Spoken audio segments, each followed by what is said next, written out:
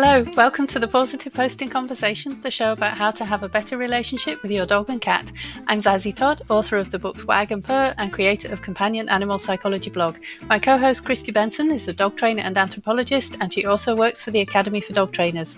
We don't give advice on your pet, so if you have concerns, see your veterinarian, dog trainer or cat behaviourist as appropriate. Thanks for joining us today. In this episode, we chat with author and dog trainer Sassafras Lowrey about her books, including her activity book for cats, Claw This Journal, and what we give our cats awards for. We also get her tips for aspiring writers and chat about the books we're reading. Hi everyone, welcome to the Positive Posting Conversation. I'm Zazie Todd, and I'm joined as always by my friend and colleague Christy Benson. Hi Christy, how are you? I'm good, thank you. Good. And I'm really pleased that today we've got an absolutely wonderful guest joining us to talk about her books. Sassafras Lowrey is a certified professional dog trainer, CPDTKA, a certified trick dog instructor, CTDI, an AKC CGC trick dog evaluator, and also an AKC fit dog instructor. Sassafras's dog training books include Tricks in the City and Chew This Journal, and Sassafras is an author and a multimedia educator who writes regularly about dog training for leading national publications. So her dog training articles have regularly appeared in places like Dogster, The Bark, Modern Dog, and with the American Kennel Club, as well as in mainstream publications such as Wired, Apartment Therapy, and the New York Times. And as well, Sassafras was recently the recipient of a Cat Writers Association Muse Medallion Award for her magazine work about cat training. Congratulations, Sassafras. That's awesome and very well deserved. Thank you. Thanks so much for having me. Thank you for joining us. And the main reason that we're talking to you today is because of your wonderful book, Claw This Journal, which is fantastic. I love it. It's so full of activities to do with your cat. It's really fun, all different kinds of things in there. And it's got space for people to write in it as well. So you can do the activities, you can keep track of what you're doing. There's sections, there's even a section on decoding your cat's meows. It's just lovely. So tell me about this book, Sassafras, and why you decided to write it. Yeah, so this is a book that was so much fun to put together. I feel like there are not enough necessarily ideas about enrichment and play with cats out there. And so I was really excited to be able to bring together some of my favorite activities and things to encourage people to have more fun with their cats, try new things with them. And so it was a ton of fun to do and really came out of conversations that I have had with cat lovers wanting to get ideas for different things that they can do with their cats. One of the things that I really like about this book and the your similar book for dogs is that there's room and places for you to write, which I think helps prompt people to think. You know, I think you're actually. I liked how it made me think about my own cat and the stuff that I do with my cat. So one of the sort of the parts that you had was about your meeting with your cat. So what was your meeting with your cat thing? So just tell us about that. Yeah. So currently have one cat. His name is Thing. He is 9.5, which doesn't actually seem possible to me. But we had a pretty eventful first meeting. I was living in New York City. I was walking home. It was fairly late at night in the middle of a snowstorm. And there are in many communities, but definitely in Brooklyn where I live, there are a lot of feral cats. And I was walking home with my partner, and we, in the middle of the snow, saw something dart from a pile of trash bags on the street, New York, to a snowbank. And we thought it was a rat at first. And then we saw it move again, and we realized it was a very, very small kitten. And so I immediately start pulling dog treats out of my pocket, and I'm trying to entice this very small kitten who was alone out of this snowbank and out of in between bags of trash, because there is a blizzard, in fact, coming in that night. And so as we're trying to catch this kitten, the bodega owner from across the street comes out very kindly with some cat food because he fed the feral cats in the neighborhood, and he proceeds to attempt to help us catch this kitten. He has gloves on. He catches the kitten. Thing, the kitten that became Thing, bites him, breaks a tooth off on this guy's glove. Oh no! And he's like, "Do you still want this cat?" And I'm like, "Yes." Because now I can't leave this kitten outside. We bring it home. We already had 2 dogs and 2 cats at this point. And he immediately charmed his way into everybody's hearts. And ended up ultimately being raised by my senior dogs at the time. And the senior cats were like, we don't know what you are, but you can stay. So that was the very eventful way that we met Thing. That is quite an origin story for the cat. Thing is obviously a very special cat. And one of the things that I love about this book is you have a section called Best in Show, and it's about how amazing all cats are, but how every cat is amazing in their own way. And I really love that. And actually that set me thinking about my cats. And I'm also going to ask Christy what her cats will get awards for too, because I think I love the way this book is such a conversation starter. But so for Thing, what awards have you made for Thing? Have you made any? What would you make for Thing? I think that, Thing is a very special cat, but I think his top prize is probably Pizza Thief. He is a kitten, and we like to say it's probably his origins. We think he was about 6 weeks old when we found him, and so he had probably been surviving on bagels and pizza crusts and things like that. But he is a little carb fiend, and you have to watch your pizza slices, because he definitely can make off with a pretty good sized slice of pizza. Wow. Don't recommend. It's not good for cats, but if he had his way, he would be the ultimate pizza thief. Yeah, it's what he would like. Awesome. And Christy, what would you give Apricot an award for? I think it would be hard. There's going to be like first, second, and third for him, but definitely lap. He is an inveterate lap cat. He needs tons of lap time. And so when I'm gone, my wife will sometimes, send me a message and just be like, Apricot's on my lap again. Like I can't even stand up, because I work at home. So he's on my lap, most of the day. I think he's either in, on my chair or nearby. So when I go away, she's just like, wow, I didn't realize how much lap time he needs. So he's definitely going to be like the winner for the lap. Any lap competition. Sorry, other cats and dogs.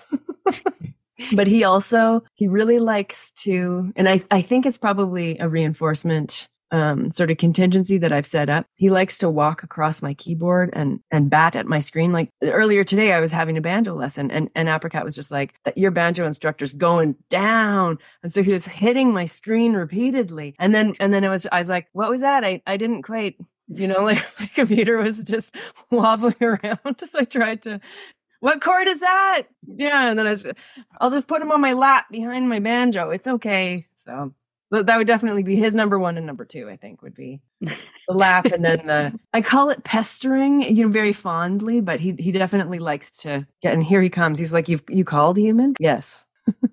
He's very good at those video games for cats that you can swipe at the He should be, yeah. Loves it. He's all about it. He's like, smack it down. Yeah.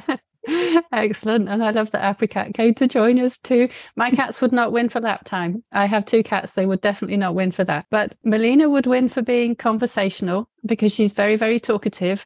She's a tortoiseshell cat, so she lives up to that reputation that tortoiseshells have of being very, very chatty. And she makes all kinds of noises. It's not just meows, it's lots of chirrups. And you can have a long conversation with her if you meow at her. But she does even like, kind of noises, and if you go she'll go and lots of very beautiful chirrups. So she's always talking, she's always saying something. So that's what she would win for. As for Harley, I kind of joke about Harley, and I make out that he's not a very clever cat, but it's not true, because when he cares about something, he's incredibly clever. And the thing he is so good at is opening doors. And he can open all of the doors pretty much. So if it's a door with a handle that you push down, he can jump up and he can push it down so that the door opens. If he's on the wrong side of that door, some of our doors don't actually shut properly because it's an older house. So he can put his paw underneath and he can open it that way. And then we have a door that's a sliding door that slides like a pocket door. It slides into the wall. So if that door is closed, he can put his paw underneath it again, and he just jiggles it about until it starts to open,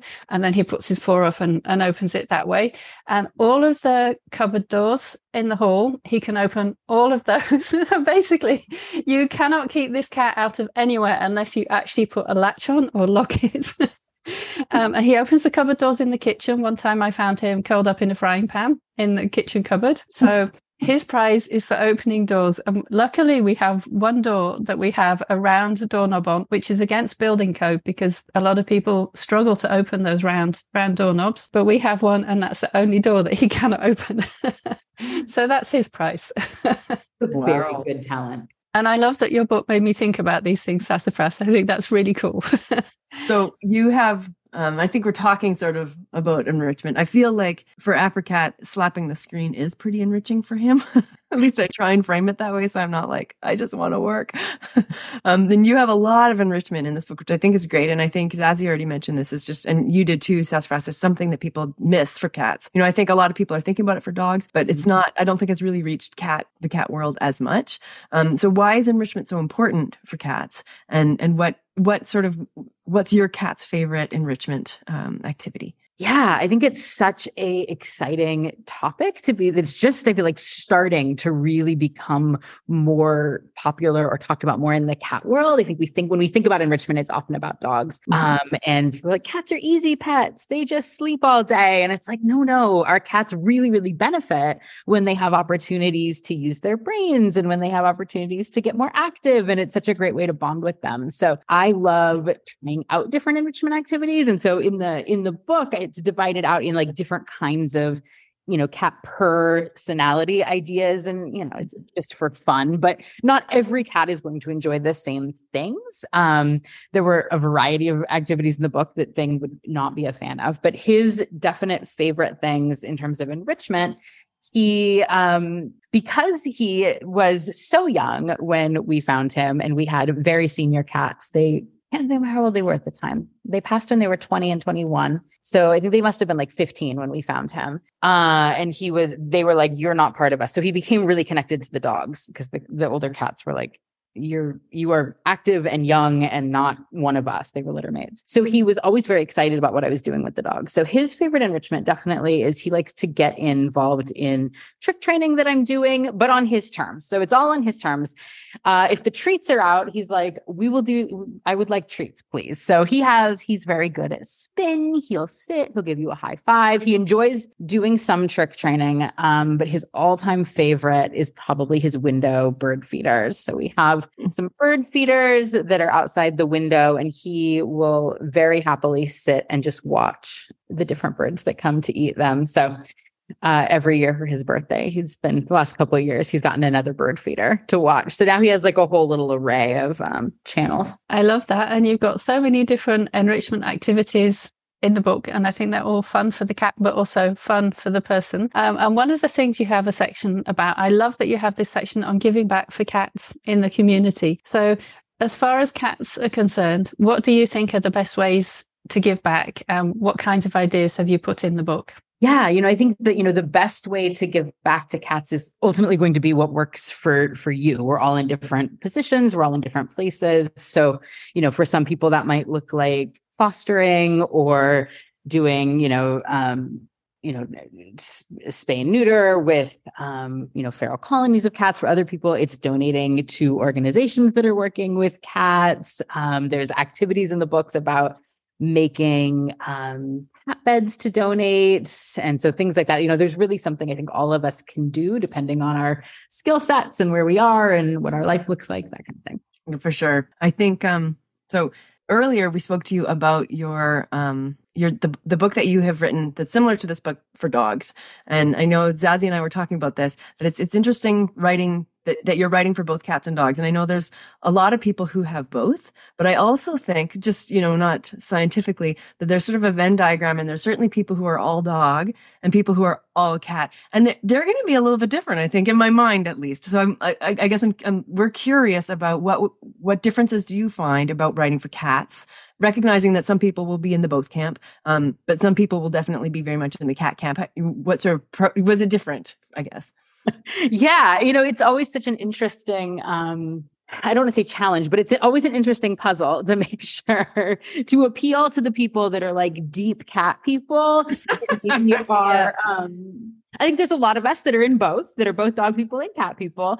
And then there are the cat people that are very like, if you do things with dogs, I am so not interested.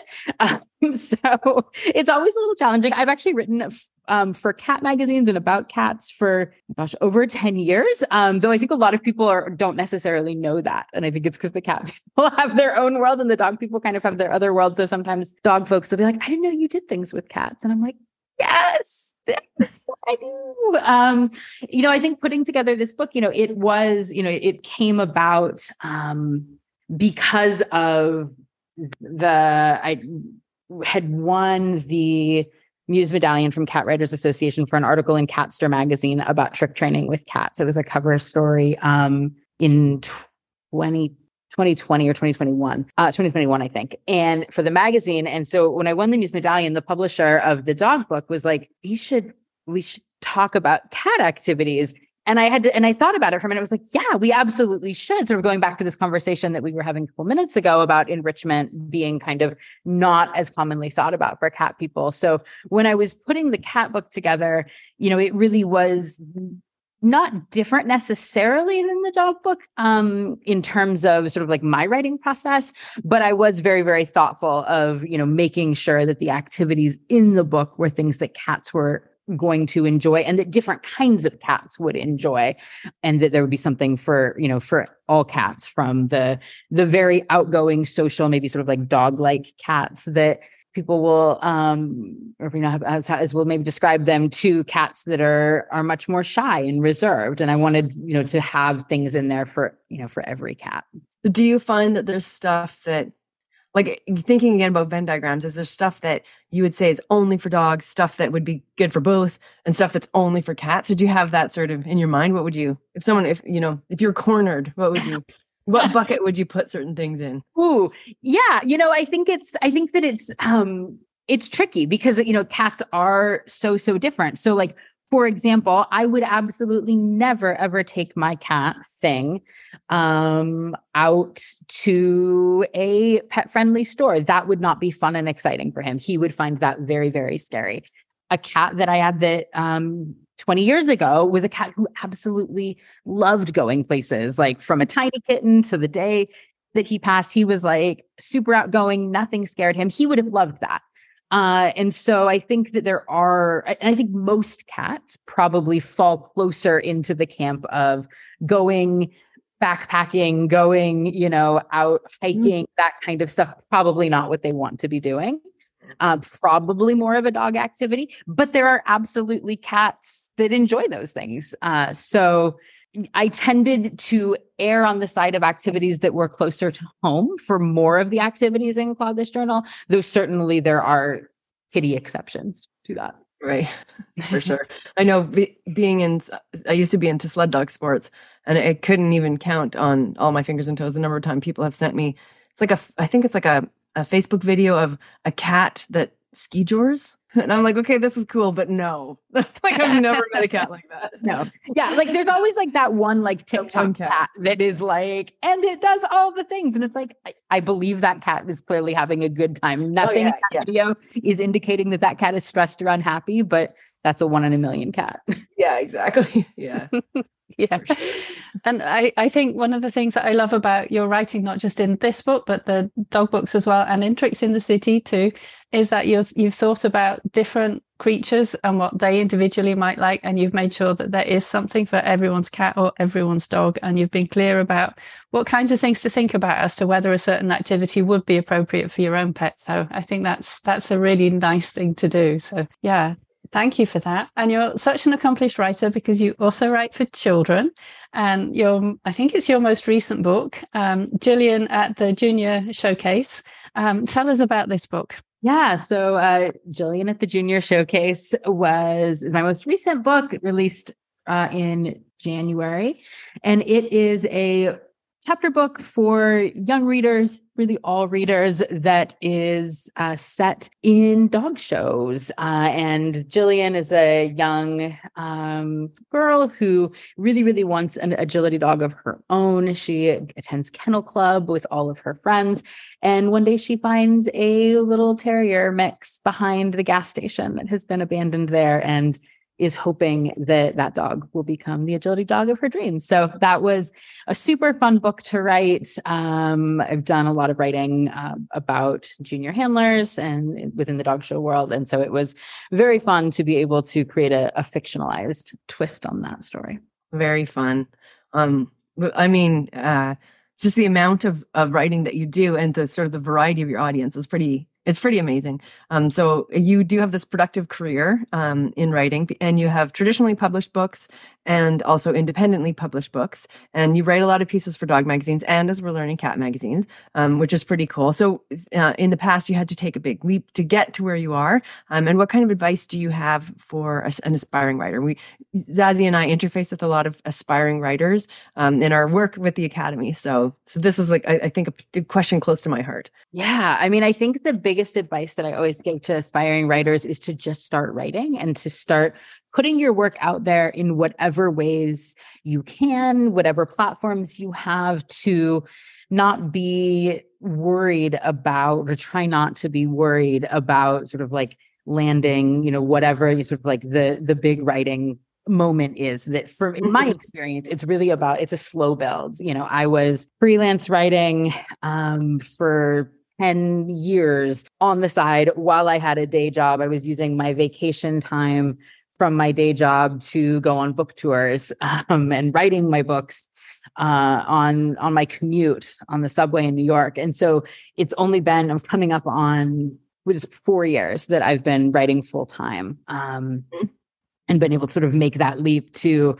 freelance writing and the books being able to be a full-time income. And so I always remind, or I always encourage aspiring writers to not sort of be too concerned about getting to that point. But it's really about, it's that slow build. It's getting your work out there however you can, writing the things that you're interested in writing, and figuring out what makes your writing, whether it's nonfiction or fiction or both, unique, and what that niche for that is, and then just go for it. So as a full-time writer, what do your day look like? If you don't mind. I mean, I know it's kind of a personal question. Yeah, I'm a morning person. And so I tend to get up fairly early. I try to keep a kind of earlier than 9, but I try to keep sort of a daily 9 to 5-ish schedule for writing, especially because otherwise it could sort of be something that I am doing from the minute I wake up to the minute I fall asleep. So I try to get up and answer emails and figure out what articles I need to work on for the day, and then try to stop in the evening and also take weekends off. This has been something that's been really important to me in terms of creating boundaries around it when I was no longer having to sort of write in any free pocket of moment I had around other work. For sure. Zazie, how do you feel about, what's your process like? Is it similar? I try to keep part of the day just for writing every day, and I write something every day. But I have other things to do as well. So sometimes I'm distracted and don't get as much done as I would like. But I like to keep things ticking over all of the time. For me, that's quite important, to always be working and to end somewhere where I know where I'm going to be picking up the next day. I find that really, really helpful. But I also need time away. Like, the thinking time is not at my desk. It's when I'm out with the dog outside, or I'm doing yard work, or listening to the birds singing or something like that. That's when I get the thinking done. So it's not just having the time to be at my desk writing. It's making sure that I've got the time when I think I'm not thinking about anything. And that's when the ideas come, or I solve some of the problems. So I have to have that time too. Yeah. And Sassafras, I actually want to ask you, because you write across so many different genres, and you write fiction and nonfiction, and you write the magazine articles as well as longer pieces. Do you find that helpful in terms of your writing process? Do you like to switch from one to another within the day, or do you prefer to be sticking on to one thing during the day? Yeah, absolutely. So I'm somebody that I absolutely love sort of the challenge, but also the excitement of freelance writing for me. And so that every day is different. And similar to you, some of the big sort of thinking happens not when I'm sitting at my desk. So even though I try to sort of keep this writing schedule, that writing schedule also looks like going outside with my dog, or biking to the post office to send some mail. And then in the process, I'm thinking through the writing, and I'm constantly sort of context switching between those things. So I think last year I wrote 350 something articles for online publications and magazines. So there's always sort of this constant flow that I'm in, and I really like that context switching. I think it keeps me focused in a backwards sounding way, that if I get stuck, or I'm not sure what's happening with a book I'm working on, or I'm not quite clear on where I want to go with an article, I can always swap to another one, make some progress there, and then jump back. And so for me, it helps me to feel, I often find that the time away from it is sort of like a problem in a writing piece. Helps me come back with a solution, even if I'm not actively thinking about it. Do you find that too, Christy, if you're writing something, that time away from it is what helps you to get something finished? Or because I think some of your pieces, it seems that you already have quite a well-prepared idea before you sit down to write it. So how does that work for you? Yeah, it really depends on which piece, I guess. Sometimes I know, like after Misha passed away, I essentially had it all in my head and I just wrote it all at once, and then I almost didn't change anything. But some of the other stuff that I write, I think I baby it along for so many months and just changing like 2 or 3 words and being like, it's not good enough yet. Like that. So, but I don't write full time, so it's very much with like when the inspiration strikes me, I'll sit down and write. So I think it's probably a bit easier for me. I love those magical moments where, like you were describing, that you just have sort of this clear sense of what it's supposed to be, and you write it, and almost nothing changes. That's the magic moment. Yeah. I also like opening up something that I've been working on for a long time, though, and just being like, God, I wrote this. Like, look at that turn of phrase. It's so nice, Yes. Yeah. It's good when that happens. This does not always happen to me. Sometimes I'm looking at it and thinking, oh no, what was I thinking? For sure. I sometimes like, even I think I have a little bit of a CER. Like if I'm about to reshare an old blog or something, I'll be like, don't open it. Just don't open it, Christy. Just, you know how you feel about this one. Yes. Yeah. So I absolutely love Claudi's Journal, and I just want to recommend it to everyone who's watching this or listening to this. I think you'll love it. If you have a dog as well, or instead, then chew this journal because it's equally brilliant. Sassafras, before we move on to the next section, is there anything else that you want to tell us about your books? Oh, I don't think so. Thank you so much for having me. This was so much fun. And what's your website, and where should people go if they want to learn more about you? So my website is sassafraslowrey.com. I'm also Sassafras Lowrey on Facebook and Twitter and Instagram. So I'm on all the social media places. Brilliant. Thank you. So we're going to move on to the next section about books, and I'm really looking forward to finding out which book you're going to tell us about. But I'm going to start with the book club book because that's what we always do. So this month, the book club is reading On Animals by Susan Orlean. And this is a collection of short pieces. Actually, they've all previously been published. I think most of them were published in the New Yorker magazine, some of them in the Smithsonian, and they're about all kinds of animals. So she's curious about all kinds of animals and she loves animals. And she writes a bit about her own pets and her own farm animals. And for example, there's one about chickens, and she writes about her own, but she also draws in what we know about other people keeping chickens and how it came to suddenly be trendy after a while and things like that. She's got something about a lady who keeps lots of tigers. So she's got some quite out there stories. They're not all stories about her own pets and regular things. And it's just really fun and interesting. And they're all quite short. So it's an easy book to dip into. There's lots of little short sections.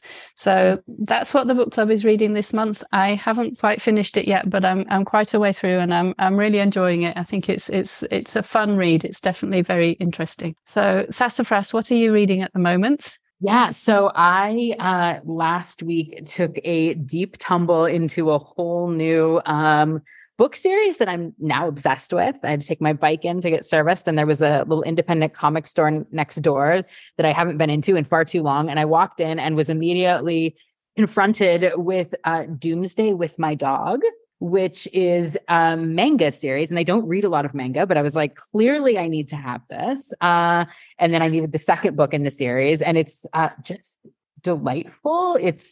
I'm not normally like post-apocalyptic kind of person, but it's great. And it centers this teenager, young adult girl in Japan with her Shiba Inu, and the world has ended. And they're the only, well, I guess there's a couple of their dogs they end up encountering, but she's the only person left in the world. And they are just on this kind of delightful journey and rumination on life and their connection together. So yeah, I'm now obsessed. And the third book, I believe, comes out this summer. So yeah, That's my new literary obsession. Awesome. Something to look forward to. Who is that by? And is it the same author and illustrator? It is. And it is, I think the pronunciation is Ishara, and is author illustrator. Perfect. And I'll put the details in the show notes for this. So thank you. That sounds brilliant. And Christy, what are you reading at the moment? Well, I got a couple of just like novels on the go. I'm just about to go on vacation, so I'm gearing up to vacation. But the book that I'm going to share is a couple of days ago, a dog training colleague of mine, we were just chatting and she was saying, a student in one of her classes had asked for a book just about general dog behavior and had sort of suggested a book that wasn't great, saying, how do you feel about this? So, my colleague wasn't aware of it. So we ended up talking and she's like, what should I recommend instead? And I looked over and like on my shelf was a book, Comparative Animal Behavior, which is a textbook that Jean had sent me. So I had it down and I took a picture. I'm like, you know what textbooks can be for people who have that kind of curiosity. Textbooks, I mean, they're curated information, it's not going to be like I did a Google and found a single source. So guess what? And also like it's written for undergrads. So it's written in like kind of an easy to sort of consume way. So I started poking through it again and just got drawn in again, just to like how deeply fascinating both animal behavior is as a thing, but also just the fact I find it interesting that people study this stuff, like there was like monogamy and shrimp. And I'm like, this is something that there's literally researchers in the world who are like applying for grants, and writing and studying this. And this is their life's work. I found it fascinating on like an actual level, like, oh, interesting. The oceanic frigate or man of war bird is stealing prey, but also like, wow, humans are so curious and so into their thing that we get this, which is like hundreds of interesting people putting together all of these thoughts. So that's my book of the week. I love how we have such different books. And who is that? Who is that one by, Christy? This is Richard Mayer, I think would be how you'd pronounce that. Maier. Cool. Comparative Animal Behavior. Thank you. And mine is a novel. It's called Bad Cree, and it's by Jessica Johns. And I love it. It is about someone, she wakes up, she grew up in Grand Prairie, Alberta, and now she lives in Vancouver. And she wakes up after having had a very, very vivid dream of running through some woods. And she has a branch in her hand from when she was running through the woods. And it's just there. And then it's gone. And this keeps on happening to her. So she keeps bringing things back from her dreams.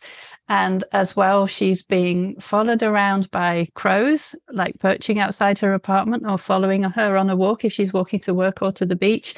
And she's also, and partly in her dreams, but also in her life, she's processing something to do with the death of one of her older sisters as well. And so she doesn't know how to deal with this. It's quite spooky and the tension really builds, and she comes to realize that she has to go back to Grand Prairie to her family, and her sisters and her aunties and her female cousins are going to help her to solve this problem of what to do about the dreams. And is she at risk in the dreams?